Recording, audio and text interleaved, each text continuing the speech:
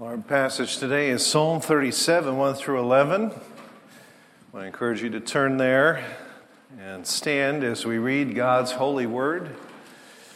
Prepare to be inspired, influenced, changed by it. Psalm 37, 1 through 11. Fret not yourself because of evildoers. Be not envious of wrongdoers, for they will soon fade like the grass and wither like the green herb. Trust in the Lord and do good. Dwell in the land and befriend faithfulness. Delight yourself in the Lord, and He will give you the desires of your heart. Commit your way to the Lord. Trust in Him, and He will act. He'll bring forth your righteousness as the light, your justice as the noonday. Be still before the Lord. Wait patiently for Him. Fret not yourself over the one who prospers in his way, over the man who carries out evil devices. Refrain from anger, forsake wrath. Fret not yourself, it tends only to evil. For the evildoers shall be cut off, but those who wait for the Lord shall inherit the land. In just a little while the wicked will be no more. Though you look carefully at his place, he will not be there. But the meek shall inherit the land and delight themselves in abundant peace. Let's pray. Father, I do thank you for your word, for these important reminders from Psalm 37 and the admonition to not be fretful, not be anxious, not to be worriers. Father, may you teach our souls today. Help us to calm the restless anxiety within us. In Jesus' name, amen. You may be seated. Well, you may recognize Psalm 37, or at least a sentence or two from it, because we had looked at specifically the middle of that passage when we were talking about anger a few months ago. But there are other riches to mine from this passage, particularly the encouragement to counter our tendency to worry and be anxious with such things as delighting in God, trusting in Him, and remembering our inheritance. There was another passage that I asked you to read this week, and that was Philippians 4 through 7, and in it we read these words: Rejoice in the Lord always. Again I say rejoice. Let your reasonableness be known to everyone. The Lord is at hand. Do not be anxious about anything, but in everything by prayer, supplication, with thanksgiving, let your requests be made known to God, and the peace of God, which surpasses all understanding, will guard your hearts and your minds in Christ Jesus. And as you look at those words, you see, well, the theme remained the same several millennia later. This passage, like Psalm 37, repeats countering anxiety with delighting in God, rejoicing, trusting in Him. And unlike Psalm 37, Philippians 4 doesn't mention our inheritance, but we do find Jesus doing that in the Sermon on the Mount in Matthew 5 and 6, when He says, Blessed are the meek, for they shall inherit the earth. That's a quote from Psalm 37. Do not lay up for yourselves treasures on earth, where moth and rust destroy, and where thieves break in and steal. But lay up for yourselves treasures in heaven, where neither moth nor rust destroys. Thieves do not break in and steal. For where your treasure is, that is where your heart will be also. So I tell you, therefore, do not be anxious about your life. Don't be anxious about your life. Not what you're going to eat or what you're going to drink, or about your body, what you will put on. Is not life more than food, and the body more than clothing? And so here Jesus is quoting David in Psalm 37. And if Jesus or King David had asked the Israelites to whom they spoke, whom did they think would inherit the earth? I wonder how many of them would have answered the meek as the answer. I'm sure that as they heard David in Psalm 37, they would have liked the first part of the psalm. They would have liked words like evildoers will soon fade like the grass and wither like the green herb. There's nothing not to be excited about there. They probably wouldn't have had difficulty with the next several verses. He will give you the desires of your heart. Amen. Commit your way to the Lord. Trust in Him. He will act. He will bring forth your righteousness as the light, your justice as the noonday. Those are all great, wonderful promises. And perhaps the Israelites thought in David's day that God would use Israel to do those things, to execute judgment as He had in the days of Moses and Joshua.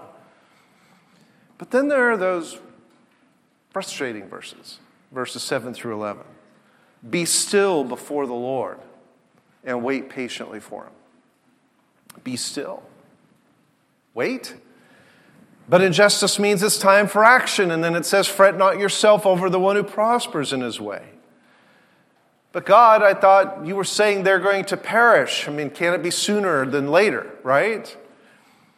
How can we not fret if our land is being overrun by the perverse wicked who seek to change and redefine everything that is sacred and fundamental to the functioning of our society?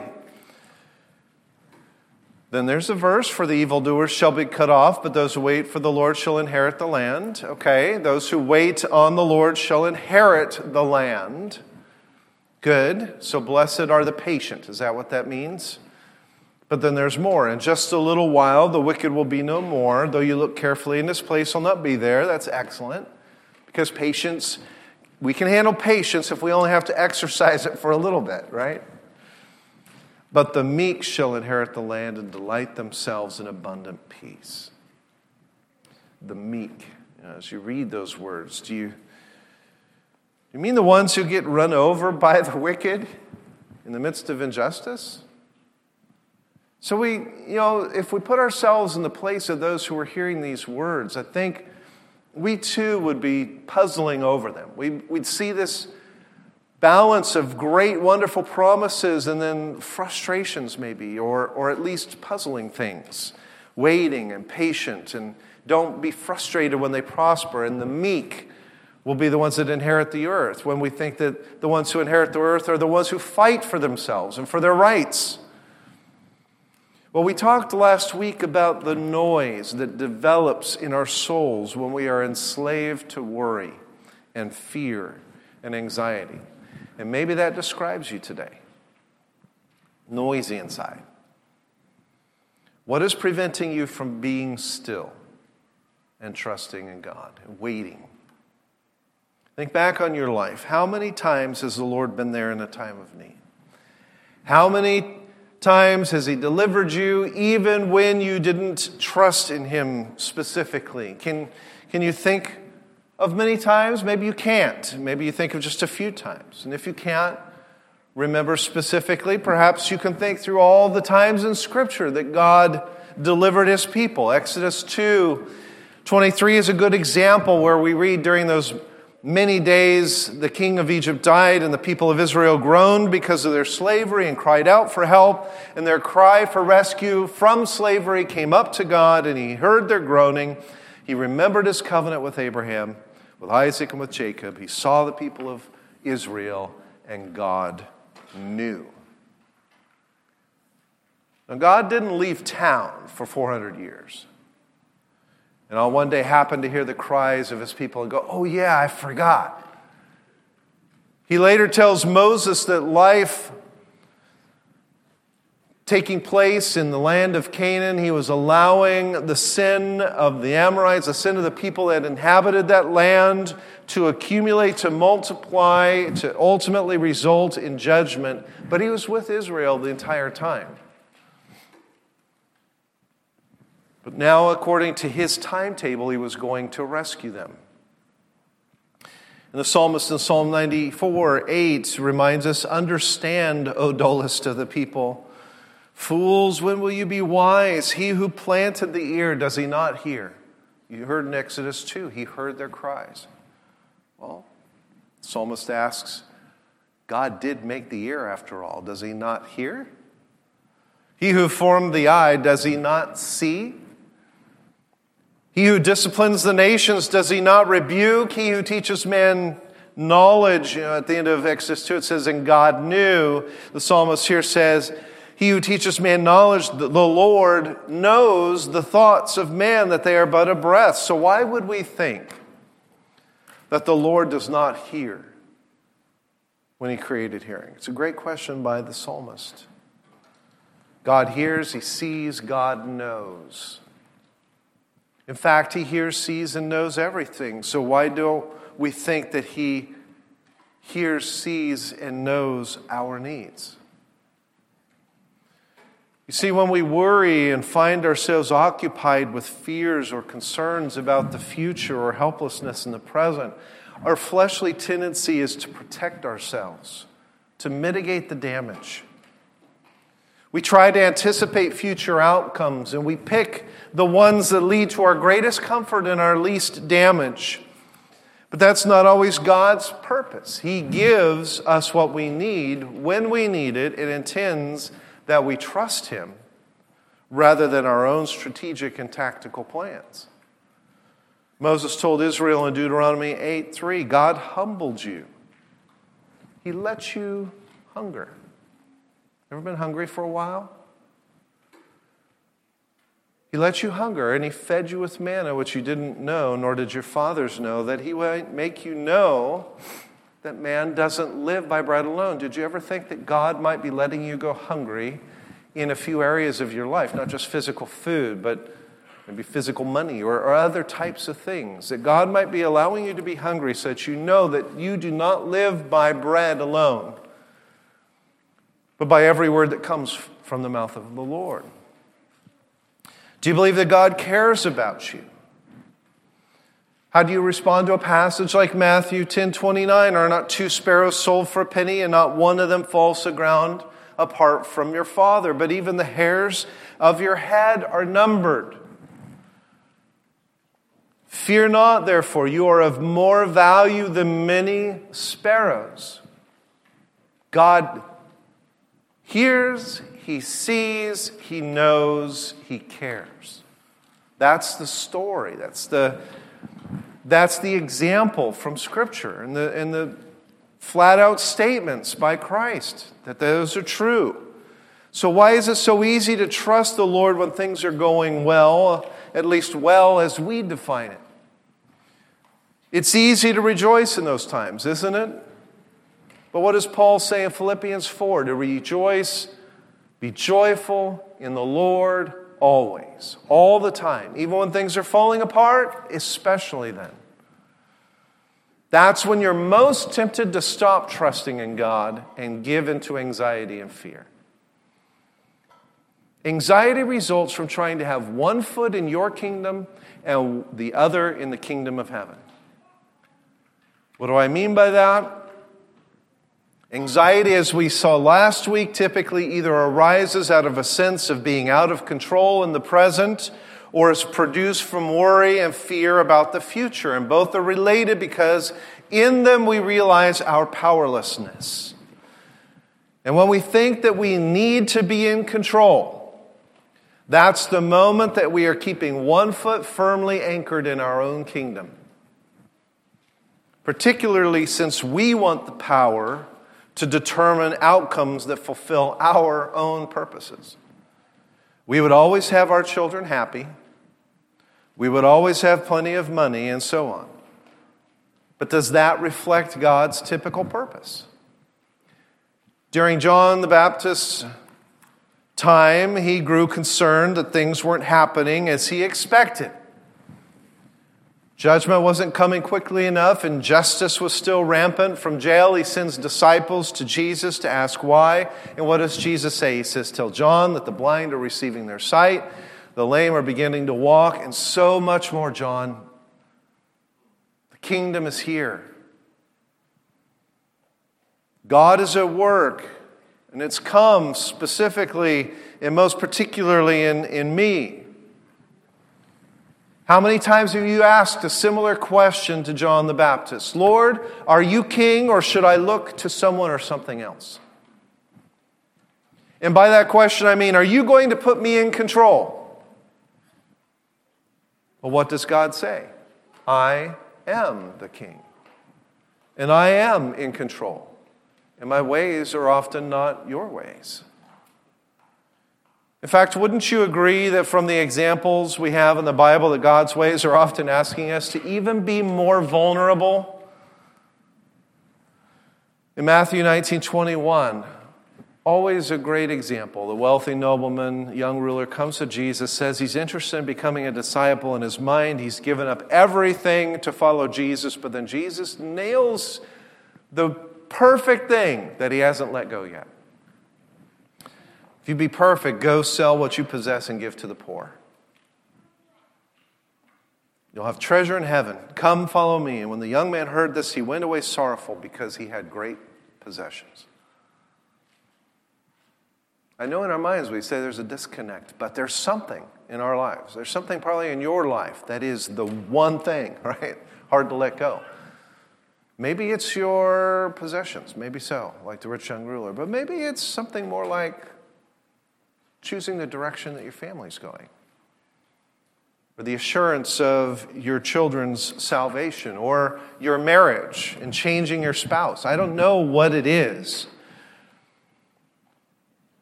But Jesus would say to you the same thing. Give it up. Follow me, and you will have treasure in heaven. And perhaps we would walk away as well, sorrowful because we can't be in control. It's my money, it's my children, it's my spouse, my marriage. And Jesus said to his disciples, truly I say to you, only with difficulty will a rich person enter the kingdom of heaven. Again, I tell you, it is easier for a camel to go through the eye of a needle than for a rich person to enter the kingdom of heaven. And worry, especially worry about our possessions, tends to draw us to our own kingdoms that are built on weak foundations. How can they not be when they are built on our own purposes, built upon our own timetables, and our own understanding of the big picture? And I'll add to that worry about relationships and more. Our families, our marriages, God asks you to give up everything. Give up trying to fix your spouse. Give up trying to make your children happy and successful. Don't expect that all of your fears will be relieved at once. You see, Jesus wasn't telling the rich young ruler, right, to go give up all of his possessions and then follow Jesus because Jesus had better and greater possessions materially for him to have, like he was going from one position of wealth to the next. Well, Jesus would tell the disciples, count the cost to follow me because it's going to be a tough road. And so when he asks you to give up the things that have become idols for you or becoming distractions for you or keeping you one foot in your own kingdom, he's not saying that I'm going to replace it with exactly the things that you gave up. What he's saying is I'm going to replace it with joy. I'm going to replace it by having you store up your treasure in heaven, which is an eternity with him. It's so much better. God doesn't relieve all of our things, our fears all at once. His kingdom typically moves forward in these tiny increments sometimes. By small acts of painful obedience. We want instant answers. But instant answers do not tend to develop trust that endures through persecution or injustice. It's important that you realize that. I think we live in a time of society where more than any other time before us, we are used to and want instant answers, instant solutions. We want drive-through Christianity. But that type of answer does not tend to develop a trust that endures. And so what do? Well, we offer God help. Well, technically, we act as if God isn't there at all, or that he has these long-term, he has big picture answers, and he's left us to fend for ourselves because we don't like to be hungry. Not for very long. And so we go out looking for our own food. What does Paul say in 2 Corinthians 1:9? Indeed, we felt that we had received the sentence of death. But that was to make us rely not on ourselves, but on God who raises the dead. He delivered us from such a deadly peril, and he will deliver us. On him we have set our hope, and that he will deliver us again. Did you read that sentence? On him we have set our hope that he will deliver us again. That is the life of faith. That's the only way to stop fretting, as Psalm 37 says over and over and over again. Be not fretful, be not fretful, be not fretful. It's through the life of faith, which is the hope that He will deliver us again, even when you may be sitting in a prison cell. Even when you may be having endured a life of peril and injustice. If we don't find our life and strength in Jesus, if we don't continue to nurture the hope of deliverance, trusting that He is in control, then we will go from one worry to the next, always out of control, always anxious, and there is no shortage of wickedness, injustice, or partiality in this world. There will always be things to be anxious over if we allow them to keep us focused on our own kingdoms.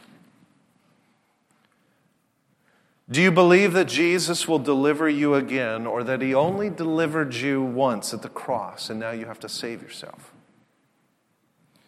Walter Marshall was a Puritan who lived in the middle of the 17th century, same time period that the Westminster Confession's being written in England. And as a pastor, he experienced times of paralyzing anxiety.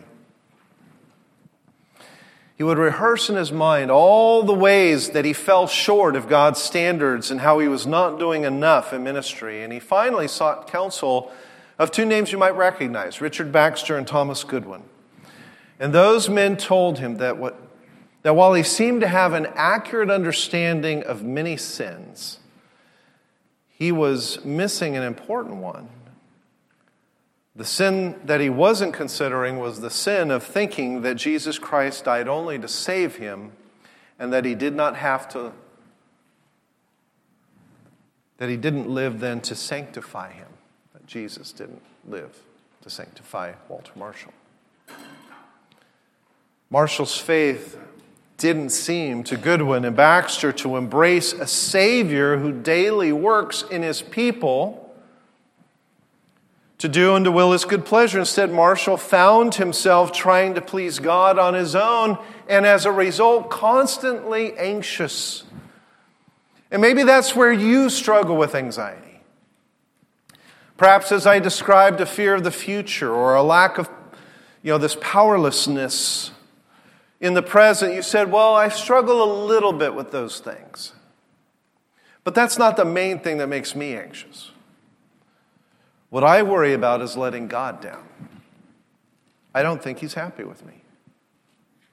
And because of that, I think He's left me on my own to try to regain His favor. He saved me at the cross, is what that's saying, but I need to keep myself going. To keep setting the goals for my life and family and make sure they meet them. To keep control over the people and the things that would make all of this come crashing down. And if there's one thing that I've seen as a consistent theme in the lives of church leaders like Marshall, it is the tendency to measure their success by external factors, particularly growth in church numbers. And some of these make it a little more sanctified, and they say that they see success as people growing in spiritual maturity, because after all, Paul talks about in his epistles about growth in the people being a source of joy, but what Paul means is it's a source of joy. It's not the measure of my success. But the rest of us do the same thing. It may not be the external factors of church growth, but it might be whether or not my child is maturing, or whether my spouse is godly, or if there are funds in the savings account. And if we apply these kind of standards, that external factors determine my success, then what do we do with someone like Isaiah? How successful was Isaiah? From the very beginning, God told him that no one would listen to him. Not a single person would listen. Where's his church? No one's going to listen to you, Isaiah. And when God commissioned him to go, Isaiah said, I will go. And Isaiah preached the truth. He was rejected entirely and eventually martyred. By all sense of external factors, he was a total failure. Was he successful? Absolutely. He was successful because the criterion for success is your obedience. If you obey God and love Him with all your heart, mind, soul, and strength, as we saw earlier, you will be successful even if your child departs from the faith. Or your spouse doesn't change. Or you lose your job and you're always struggling with enough. Are you like Marshall, trying to make personal righteousness the ground of your peace as a believer? If so, then you're likely living under stress. Because when we measure success by external factors, when we desire foremost to know what is effective and what works for the Christian life, the search for this effective way to solve our problems and earn God's blessings will more often than not lead us to follow the principles of the world and not the paths of holiness. And we'll use those formulas as our way of gaining control and trying to guarantee our desired outcomes. And guess what? It's just another way of trying to be in control and failing to trust God. We give in to the illusion that what we have to do is figure out how to make life work. That we're obligated to do what is right in order to win the blessings that we desire. That is the way of the world, which follows the philosophy that if we do what we're supposed to do, then we get what we want from a God who rewards good behavior. It leaves us in control of things. We become the initiators and the actors. God becomes the reward giver and the responder. And what Psalm 37 and Philippians 4 and really the whole Bible are pointing us toward is a different perspective. One in which we don't want God's blessings as much as we want God Himself.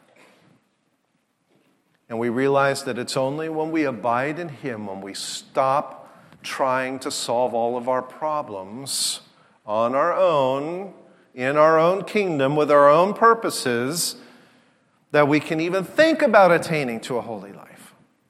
It's a great irony of Christianity and following Jesus. Do you desire to be more mature in your Christian life? Of course you do. The perspective of the world says, well, since we're in control and God rewards our efforts, then what we should do is read some books and listen to podcasts about the spiritual disciplines. And then start practicing them. And the goal is to get to the next level. And we'll measure our success by whether or not we're reading our Bible more today than we did yesterday, or remembering to pray for so-and-so and gaining a little more control over our tempers. We may also find that our anxiety actually increases in the midst of that, because we never seem to live up to the standard that God expects. We're still struggling.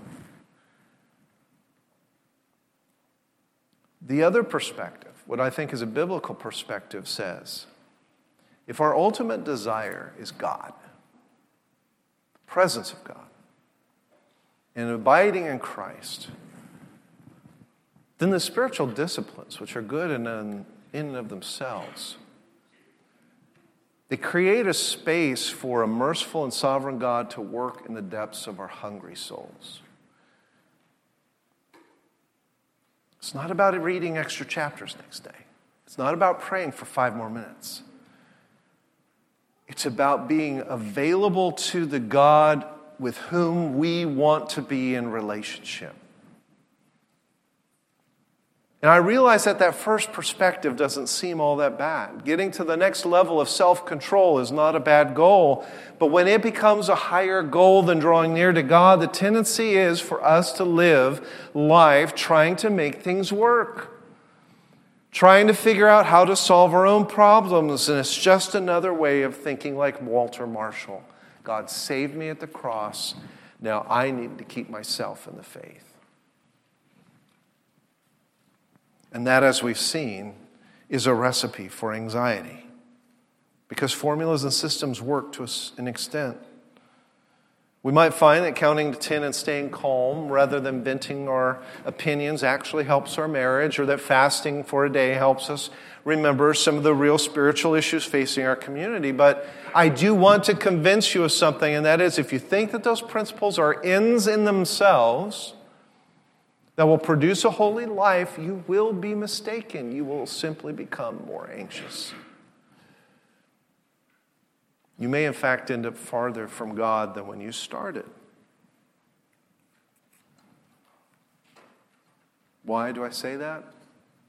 Because there's this weird tendency in human nature.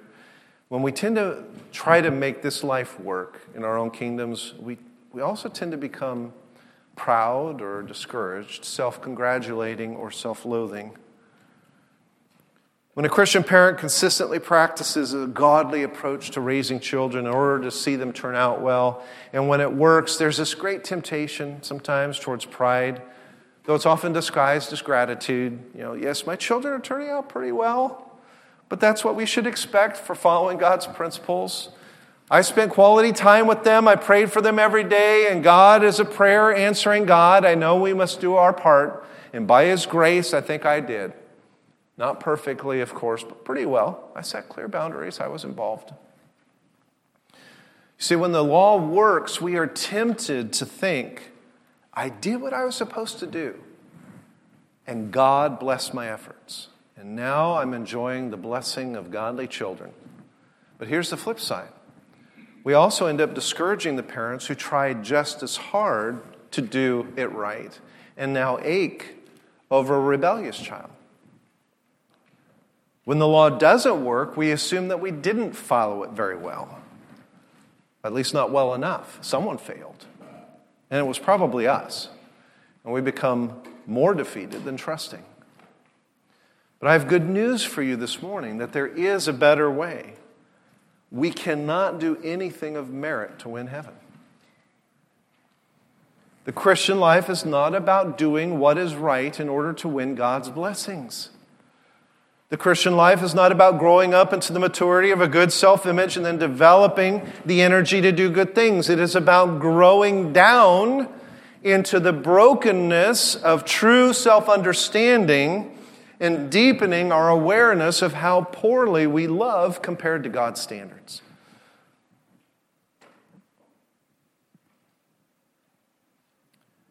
Friends, I'm not saying not to be obedient to God, not to follow His principles. But I am saying it's not about working hard to get it right so you can present yourself before God to receive the reward you desire. It's about coming before Him as you are, pretending about nothing, becoming increasingly convinced that you can't get it right, though you try as hard as you can, and then learning to rest and abide in Him. In Philippians 4, Paul said, "Be anxious over nothing. Rejoice always." Realize that Paul is writing this letter at the end of his life as he's sitting under Roman house arrest, remembering his many travels, knowing that his time of ministry is coming to an end. But he couldn't help but be joyful at the memory of his time at Philippi. And he begins the letter saying, I'm confident of this very thing, that He who began a good work in you will complete it until the day of Jesus Christ. I won't be there to see it, but I'm confident that it's going to happen. If you think about that, what benefit would there be for God to begin what Paul says is a good work in us by calling us, by redeeming us, and then uniting us to His Son if He did not have a plan to preserve us? Do God's good works ever fail? They do not. And so as Paul writes in Ephesians 1, in Him you were sealed with the Holy Spirit of promise, and then listen to this part, who is the guarantee of our inheritance until the redemption of the purchased possession, to the praise of His glory. And so here we see that Paul says that God has given us this guarantee of an eternal inheritance, and that guarantee is the Holy Spirit Himself who has sealed us. Paul never says, be faithful and try hard to make it. Some of you will. Why not? Because our faithfulness nor our working is the key, but rather it is God's faithfulness. God starts the work, and because it is His good work, it doesn't fail. They're never unfinished. They're never incorrupt. They're never corrupted. They don't start out good and then into failure. He calls, He promises, He seals, He completes. He's said to be the author and perfecter of our faith. He never plants trees that don't bear fruit. In Romans 8, Paul says, no created thing will be able to separate us from the love of God, which is in Christ Jesus, our Lord.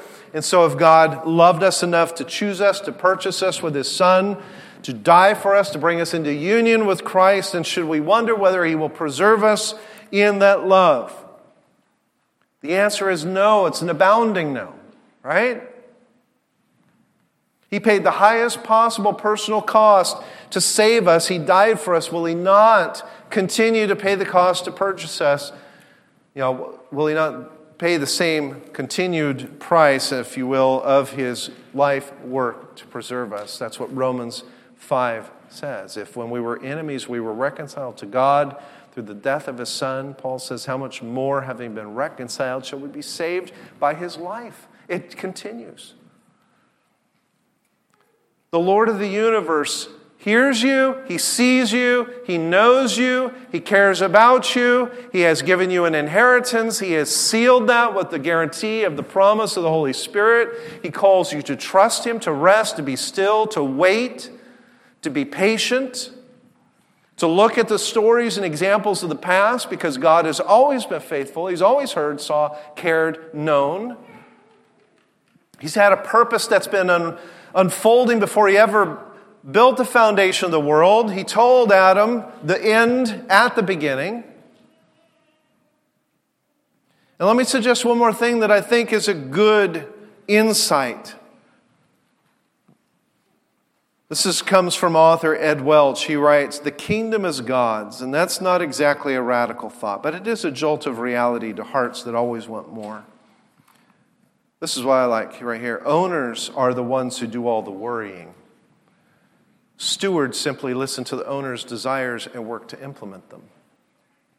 Owners are responsible for the outcome. Stewards strive to be faithful. This sounds better and better until we realize that the king can tell us what to do with our money. But my money is sacrosanct. Don't ask my age. Don't tell me how to spend my money. But the owner wants us to invest in spiritual assets. He wants to keep us dependent and on the edge. But that's what got us worried in the first place. He finishes, the kingdom is about God and all of His people, and He expects His assets to serve all of them. You are not the king. You are the servant of the king. You're the steward. It's a good insight. The reminder that stewards aren't the ones responsible for doing all of the worrying about the owner's assets.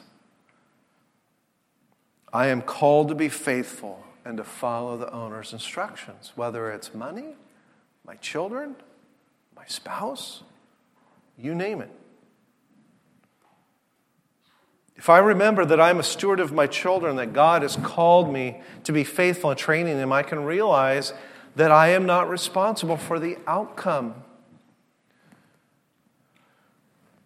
Nor am I responsible for changing my spouse or my sibling or my parents. And if I remember that I am a steward of my money and that it all belongs to God, I can be more joyful about generously giving it away, living on less, or not keeping up with the neighbors next door. After all, God owns everything anyway. And Psalm 37 says that you will inherit not just a few $1,000s, but the world.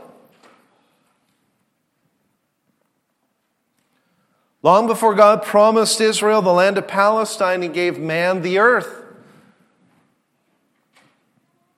In Genesis 1, God told Adam and Eve, be fruitful and multiply, fill the earth, subdue it, rule over every fish of the sea, the fowl of the air, every living thing that moves upon the earth. And what Psalm 37 is telling you is that when you become a believer, you enter God's kingdom, you receive title back to this original inheritance that was given to Adam and Eve. And Revelation 20 verse 6 says that ultimately all believers will be kings and priests of God and of Christ, who shall reign with him over what? Heaven's new earth. There's a passage in 1 Corinthians 3 that has helped me see how this promise of inheriting the earth can reduce my tendency towards anxiety. Corinthians trying to constantly outdo one another, compete with one another. So Paul starts in verse 18, let no one deceive himself. If any of you thinks that you are wise in this age, let him become a fool that he may become wise. For the wisdom of this world is folly, it's foolishness to God.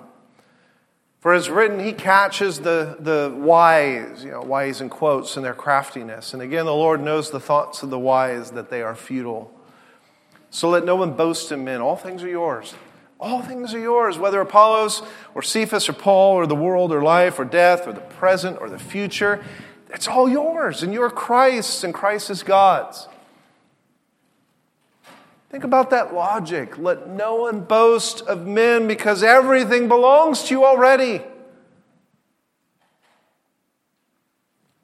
And one of the things mentioned is the world itself. Should I be so concerned about injustice and the wicked prospering at my expense if I know that their time is short and my Father owns the city and I am the beneficiary in His will?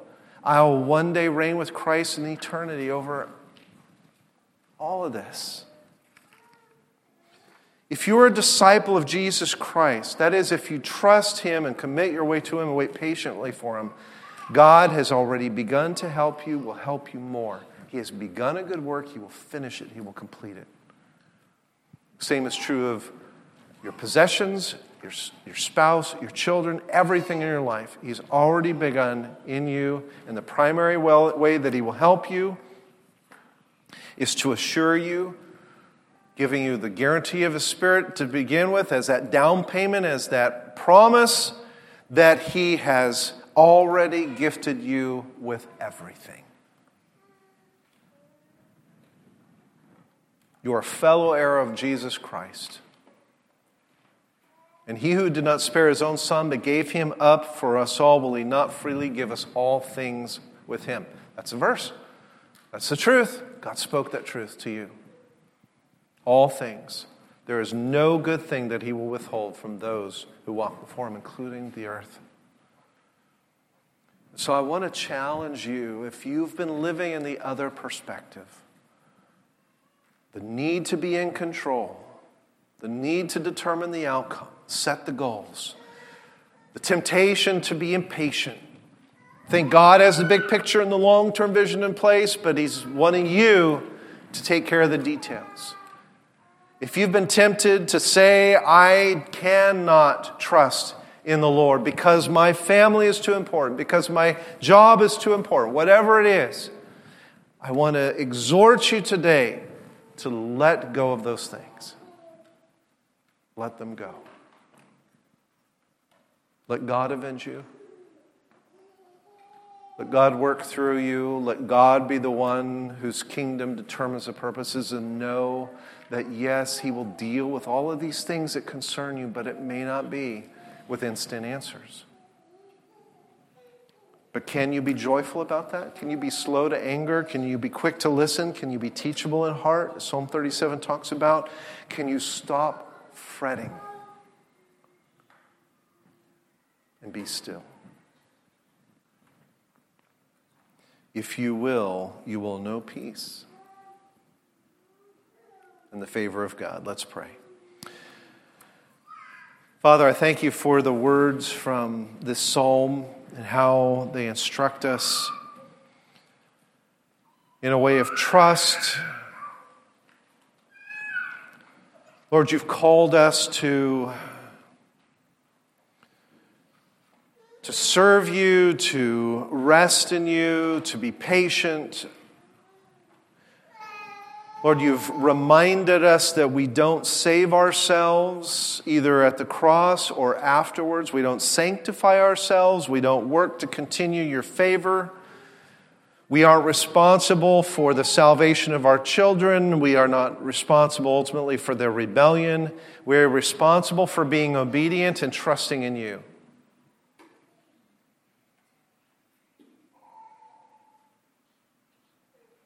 And it should be so liberating. Father, that's what you've been trying to tell us, to rejoice in all things by being freed from this need to be in control and from this anxiety over knowing that we are not in control. Help us, Lord. Calm our spirits. It's in Jesus' name we pray. Amen.